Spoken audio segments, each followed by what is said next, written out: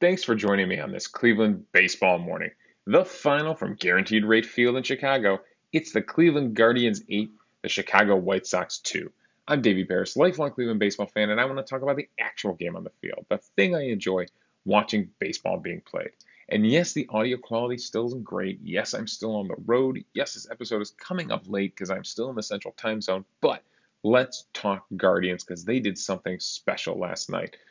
The magic number's down to 7, right? They didn't clinch the Central Division yet, but it sure felt like the Chicago White Sox didn't know that, right?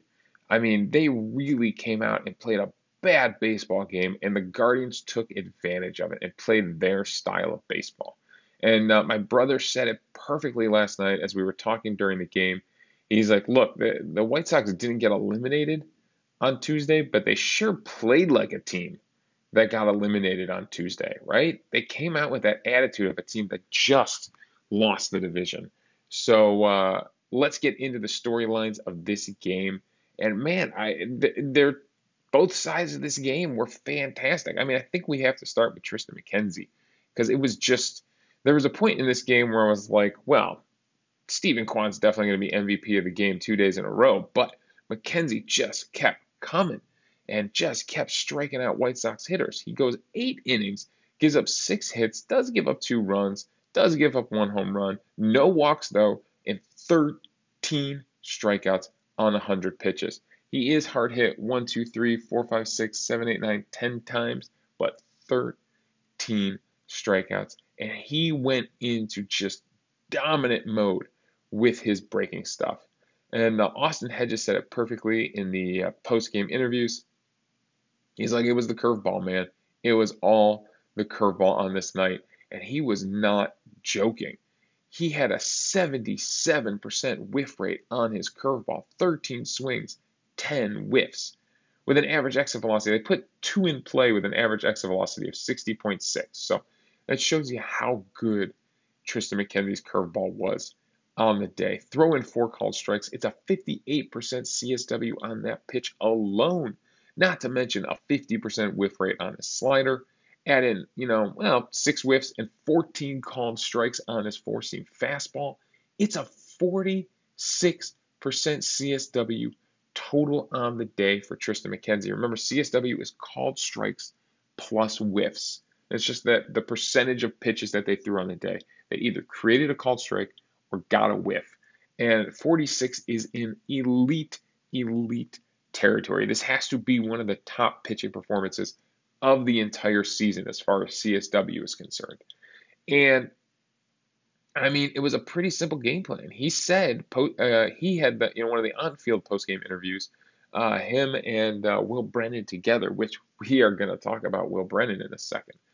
But McKenzie said he knows the White Sox hitters are aggressive. So he knew attack the zone early, you'll get them to swing. And if you get ahead, boom, drop the hammer on them, drop the curveball on them. And that's exactly what he's doing. He was pounding the strike zone with that fastball, throwing the fastball to all 4 quadrants. He was pounding the strike zone with that slider, and then just dropping the bottom out of that curveball. So many curveballs below the belt. Yeah, a few up there, a few get away to his arm side, but most of the time he's dropping the hammer and dropping that curveball below the belt. They, like we said, could not touch 77% whiff rate. And of course, if you look at the strikeouts here, it's no shock that of the 13 strikeouts, 2 come via fastballs, 2 come from the slider, 1 up and away, 1 down below the knees to Andrew Vaughn. Okay, so 4 of them come via that. Everything else, all the other 9 of them come via the curveball. 2 of them come in the zone. He gets Yoan Moncada and Elvis Andrus swinging at curveballs kind of right at the belt.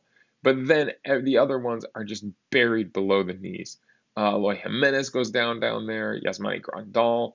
Gavin Sheets chases a curveball. Andrew Vaughn chases. Everybody. Andrews, Vaughn again, and Gavin Sheets again. So everybody was chasing the curveball. And I mean, some of these counts, 0-2 count, 2-2 count, 1-2 count. I mean, he was ahead, 1-2 counts, so many 1-2 counts that he was getting guys to chase curveballs down there. And let's go to the count breakdown. Let's see how far. Oh my God. Nobody even made it to a full count last night off Tristan McKenzie. One person makes it to a 2-0 count. 11 guys do start out 1-0. All right. But then he jumps right back to 1-1. One person made it to 2-0. 11 batters make it to 1-0. And then that means 9 of them either made contact or 10 of them either made contact or fall to 1-1. So yeah, I mean, just all down the left side of this chart, which is the 0-1, 0-2, 1-2 counts, just absolutely staying ahead of the hitters all night. Didn't give an inch on that mound to a single White Sox hitter. So great stuff from Tristan McKenzie. I mean, yeah, this is a powerful team. So I can live with a solo home run here and there. Yeah, they're a power hitting team. Eloy Jimenez gets him for, oh no, I'm sorry, not Eloy Jimenez. Yohan Moncada gets him for a solo home run. Fine. Whatever. On a night like this where he's absolutely dominant, that solo home runs don't matter as much as giving up big innings. And Lance Lynn, on the other side of things, doesn't, he does give up a couple home runs, but he gives up the big innings. He gives up crooked numbers to the Guardians. Twice in this game, they're able to add another crooked number in the 7th inning off of Jose Ruiz. So yeah, the Guardians offense does their thing. So yeah, McKenzie was absolutely fantastic, and then Karinchak finishes things off in the 9th inning for the win. All right, let's flip things around to the offensive side of the ball. And the top storyline has to be the list of contact hitters is growing in Cleveland with the addition of Will Brennan, who gets the start in right field last night. Now, the Guardians make some transactions, some surprise transactions before this game. They recall Gabriel Arias. They select the contract of Will Brennan. They option Richie Palacios back down to Columbus. And they designate Ernie Clement for assignment. They had to clear room on the 40-man roster, and Ernie Clement is the unfortunate guy that gets cut loose. And, Francona talked before the game. Mandy Bell had a quick article out saying, yes, we've been keeping our eye on Will Brennan for a while. We think this is really our optimal, our best lineup we could possibly put on the field. Then why were we waiting so long? Like, there wasn't a good explanation of why this move happened today and why they waited so long to make the move. Like, what triggered this move? That's what I'm waiting for. I know you've been keeping your eye on Will Brennan for a long time. Most Guardians fans have been keeping their eye on Will Brennan for most of the season. Guardians Twitter and podcasters have been doing a good job of indicating to us that Will Brennan is someone worth keeping your eye on. But what exactly triggered this move today or yesterday is the question that I still have on my mind. Either way, Will Brennan is here. He is on MLB.com, the 20th ranked prospect in the Guardians system. The left-handed hitter who was a former 8th round pick, Silly Willie as he's known on Twitter. That's his Twitter handle. That's not a nickname I'm giving him. He's got a 55 hit grade. Remember, this is on the 20 to 80 grading scale, so 55 is pretty good. He's got a 55 hit grade, a 40 power. All right, he's not going to hit a lot of home runs. He runs at a 55. His arm is a 50. His fielding is a 50. Overall, they've got him at a 45. Frankly, I can give you more details about Will Brennan, but basically, he's a Steven Kwan type. I mean, that's literally what his scouting report here breaks down to. At Kansas State, he was like one of the absolute best at not swinging and missing. He led NCAA Division I in at-bats per strikeout at 18.6 as a junior. So yeah, that's the kind of hitter he is. He's just, it's absolutely Steven Kwan type. He does not swing and miss. If you come in the zone, he's going to make contact with that ball. I don't know if he goes to the opposite field as much as Steven Kwan does. That'll be something we have to see. He gets 2 hits in this game, one going up the middle and one pulling it into right field. That's something that they worked on with him in the minors. They worked on his swing to get him a little bit more pop, pull the ball with a little more authority. So I mean, him and Kwan both in this lineup. I mean, it just adds to the contact hitters and Andres Jimenez and Ramirez and even Oscar Gonzalez to an extent. I know Oscar Gonzalez is a big power hitter, but he can also, uh, you know, use some bat to ball skills when he's not chasing sliders down and away. Yeah, but Miles Straw being a contact guy, it's just another contact guy in this lineup that pitchers are going to have to deal with. That pitchers are going to be like, Jesus, how the heck do I get a pitch by this guy? So in his debut last night, he starts off his debut by making a sliding catch down the right field line and taking away a base hit from the first batter of the game for the White Sox, Elvis Andrus. So that's a way to start your major league career. You know, they always joke that the ball will find you. And sure enough, first batter of the game finds Will Brennan. And he delivers. He delivers a good defensive play. You know, he's not going to be Miles Straw in center field, but he is a very reliable outfielder out there. That's the report coming out of AAA. He may not even make the highlight reel catches that Stephen Kwan makes, diving and sacrificing his body in left field, but he's going to be really, really solid, I think, out there in right, whether he's playing right, center, or left. We'll see how they move him around, just like they've been moving around Tyler Freeman. Oh, yeah, another contact hitter in this Guardians lineup that pitchers have to worry about. So, how did this offense get rolling? It got rolling because Stephen Kwan is an elite leadoff hitter. Since his off day on Sunday, Kwan has led off the last 3 games with a base hit. Now, they couldn't do anything with it yesterday or 2 days ago, right? They couldn't do anything in the first inning. It took a while for the offense to get going in that first game of the series. Not last night. And now it helped that Yohan Moncada was playing absolutely horrid defense at third base. But they get things rolling immediately in this game. Stephen Kwan with another leadoff single. Ahmed Rosario comes up. He would get a single. Let me check. Was this one of Yohan Moncada's terrible plays? It's hard to keep track of all the Yohan Moncada terrible plays from last night. So Kwan singles on a line drive into right field. Beautiful stuff. 101.7 mile per hour exit velocity. Just because he's a contact hitter doesn't mean he's a light hitter. Yes, Ahmed Rosario singles on a ground ball to Yohan Moncada. This is the one where he like double clutches it. He like takes his time with it. By the way, chasing a curveball away. He would chase a curveball away later in the game and strike out doing this. But it's not a surprise that Ahmed Rosario chasing breaking pitches away. Lance Lynn doesn't have a slider. Otherwise, this would have been a slider away. So all he's got is the curveball and gets Ahmed Rosario to extend the zone here. But luckily, I mean, Moncada has to know that he's facing one of the elite runner sprinters in the game in Ahmed Rosario. He's got to come up firing. Instead, he like triple crow hops into this throw, and Ahmed Rosario beats it out.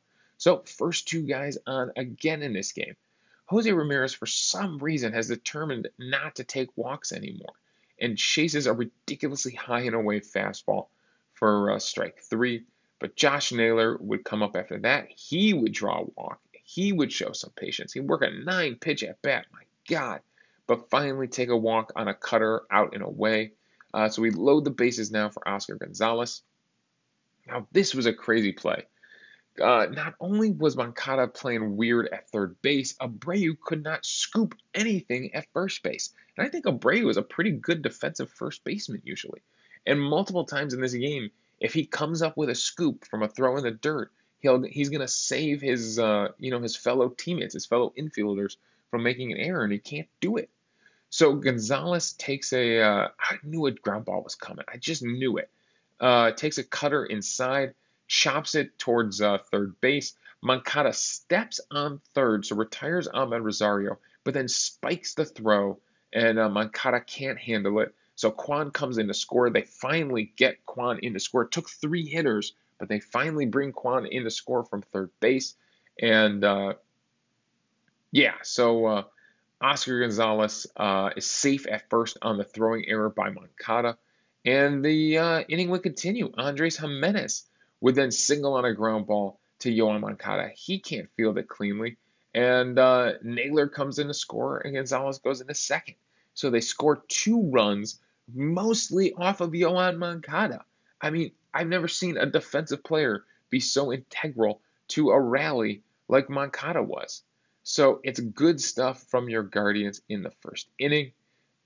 We do get guys on in the second. Straw would single, Stephen Kwan would single, and Straw would go to third. So they have runners on the corner.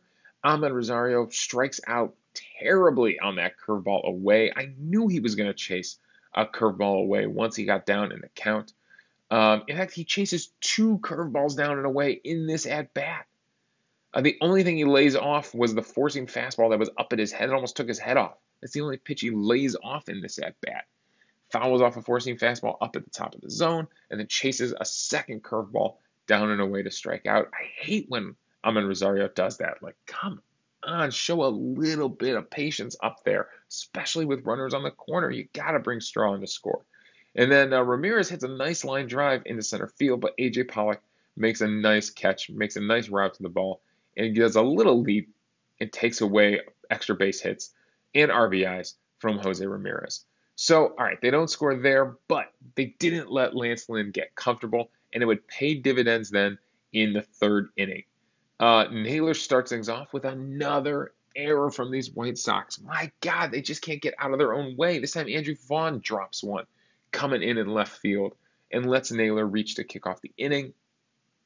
Oscar Gonzalez would signal on a fly ball to right field. He'd bloop one into right field, take a curveball and bloop it the other way. Naylor does the work, goes first to third. So we got runners on the corner. And Andres Jimenez, this is just a nice Guardians rally right here. He shoots a line drive into center field. Naylor comes in to score, 102.6 mile per hour exit velocity. He smokes one, and that brings up Will Brennan for his first major league hit on a 2-0 count. He misses with two fastballs inside to Brennan, lays off him, shows his patience, shows his eye, gets a sinker, a two-seamer out over the plate, and shoots it back up the middle at 103.2 mile per exit velocity, right up the center, and Oscar Gonzalez comes in to score from second. Andres Jimenez goes first to third. Austin Hedges would ground into a double play, but it does bring in the runner from third base. So at least he put the ball in play and didn't strike out. Like we said, there are so many ways for a guy to score from third base. And one of them is to have runners on the corner with nobody out and ground into a double play. You don't get the RBI. Yeah, you don't feel too great about it, but you brought the run in to score. That's what's important. You made contact and brought the run in to score. And then to kick off the next inning, the fourth inning, why not? Stephen Kwan gets a first pitch fastball right down the pipe, and even Stephen Kwan is not going to blink at that pitch. He cracks it 99.9 miles per hour, 400 feet for his fifth home run on the season. Kwan can't hit a home run. He can do it. If you're leaving the ball, if you're going to give him a fastball right down the middle of the pipe, he is going to hit a home run off you. So they do a good job of really blowing out this lead. They get it up to a 6-0 lead. They finally answer back in the fourth inning. I believe, was that the solo home run from Moncada to lead off the fourth? Yep, but then he shuts him down in the fourth. He doesn't let it get in his head. Abreu flies out, then he strikes out Eloy Jimenez, strikes out Gavin Sheets, and takes control back of this game. So yes, they answer for Stephen Kwan's solo home run, but they can't answer for anything else. It's 6-1 at that point. Then in the seventh inning, they get another rally going. Jose Ramirez with a walk, and Josh Naylor with another home run in Chicago. He's been doing it all season. 105.5 mile per hour exit velocity, 20-degree launch angle, 403, a two-run home run to really leave no doubt in this game. They would get a leadoff double and single in the seventh inning, but again, he has to work pretty hard. McKenzie has to work pretty hard, but he gets through the seventh inning, and his pitch count's so low that he goes out there and pitches the eighth and gets a strikeout, lineout, and strikeout in the eighth inning. So I thought the seventh inning might be the end of the line for Triston McKenzie. He does give up 3 hits in that inning, but he only gives up 1 run, and he comes back out and pitches the eighth to say, no, this is my game. This is my game, and I'm going out there for one more inning and shutting you down again. So that's great stuff. I mean, just fantastic rallies, taking advantage of a walk there with a crooked number home run from Naylor. Man, if Naylor could play every day in Guaranteed Rate Field, he would be doing what Aaron Judge is doing right now. And Yeah, it's pretty fun stuff from your Guardians offense. So we'll see, man. Oh my God, so many options for the lineup tomorrow. How is he going to get Tyler Freeman in there? How is he going to get Gabriel Arias in there? Arias can play a little left field too. I mean, does Quan play a little center and Arias play a little left field on some days? He DH'd Oscar Gonzalez tonight. So, yeah, it's going to be really interesting. Can Arias play first base and Naylor DH tomorrow? It's going to be really interesting to see what the Guardians do. They got Bieber on the mound going for the sweep. And again, Hedges, fantastic quotes in the locker room. They had a fun interview where they were interviewing Stephen Kwan post game. And Andre Knott was there with him, and then Straw breaks into the interview, then Hedges breaks into the interview, and you got to give Andre Knott credit as a broadcaster because he stayed with the interview. He let those guys in, but kept asking important questions. So he didn't just get swept up in the moment. He stayed in interview mode, which I kind of love. But all those guys, their personalities are fantastic. Straw still seems like that grumpy old man. Uh, for some reason, he just carries a chip on his shoulder. Man, Straw carries a chip on his shoulder all the time. Triston McKenzie said post game they're still carrying that chip on their shoulder. They have not. They have not relaxed because of their lead in the American League Central. They have not relaxed because of where the magic number is. Austin had just said it perfectly. All season, they've come out and they've just played that day's game. They've just played that baseball game. They haven't thought about the division or anything else. They've just thought, hey, we get to play a baseball game today. Let's go out and win it. And that's the same attitude I would expect them to take all the way to the end of this season. So the magic number is down to 7. It ain't 0, so there's still more baseball to go. There's still more fight to go. All right, MVP on the day. Let's wrap this thing up. Yeah, we are going back to the pitching side of things. We're going with Triston McKenzie. You dropped 13 strikeouts on the Chicago White Sox. You're definitely taking home. You go 8 innings pitched. You're definitely taking home. You have a CSW of 46% with a whiff rate of 46%. You were definitely taking home MVP on the day. So, I was looking at Stephen Kwan for 3 hits. He had 3 hits in his first 3 at bats with 2 runs scored and a solo home run and an RBI because he drove himself in. And it was a great way to kick off the game. I was thinking about Will Brennan, who has 2 hits in his major league debut, including an RBI. Not to mention Andres Gimenez, who we didn't talk about a lot there, but he had a multi-hit game with 2 RBIs and a run scored and a walk, so he was on base 3 times. So some big, big days for a lot of Guardians here. But MVP on the day definitely has to go to Triston McKenzie. So a fantastic, fun win for your Cleveland Guardians, and just kind of an embarrassing loss for the Chicago White Sox. They did look like they did not want to be there last night. They were embarrassed to be on the same field as the Cleveland Guardians last night. So we have just done a fantastic job of hammering the American League Central all season, and we get a chance to sweep and finish off the White Sox in this finale. So I believe it's Cueto going up against Bieber. So like Lance Lynn, Cueto's a guy that if he locks in, can really run a game. So we're going to have to jump on him early again. It'll be a fun way to kick things off in this finale if we can jump on Cueto again. We'll see. I mean, it's asking a ton for Kwan to get 4 base hits to lead off 4 games in a row, but can he do it and finish off this sweep? All right, that's all my thoughts on this one. Thanks for joining me on this Cleveland Baseball Morning. I'll be back in the home studio. The audio quality will improve back to what you expect in our next episode. Again, the final from Chicago. It's your Guardians 8, the White Sox 2. You can follow me on Twitter at David Barris. You can email the show at clevelandbaseballmornings@gmail.com. Let me know your thoughts on the game, and we'll discuss them on the show. Also, I'm hosting this podcast on Anchor, so if you go to anchor.fm/Cleveland Baseball Mornings, you can leave a voicemail for the show. We'll play it back on the air, respond to your thoughts, and we'll have a fun conversation amongst the fans about baseball. So thanks again for joining me on this Cleveland Baseball Morning.